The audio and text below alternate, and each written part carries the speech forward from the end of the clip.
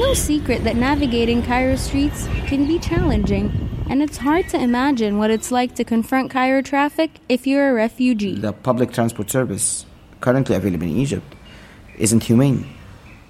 It does not guarantee your dignity. Learn more about the road to freedom, Egypt's refugees, and Cairo's public transportation on the Ehky Ya Masr podcast on SoundCloud and PRX.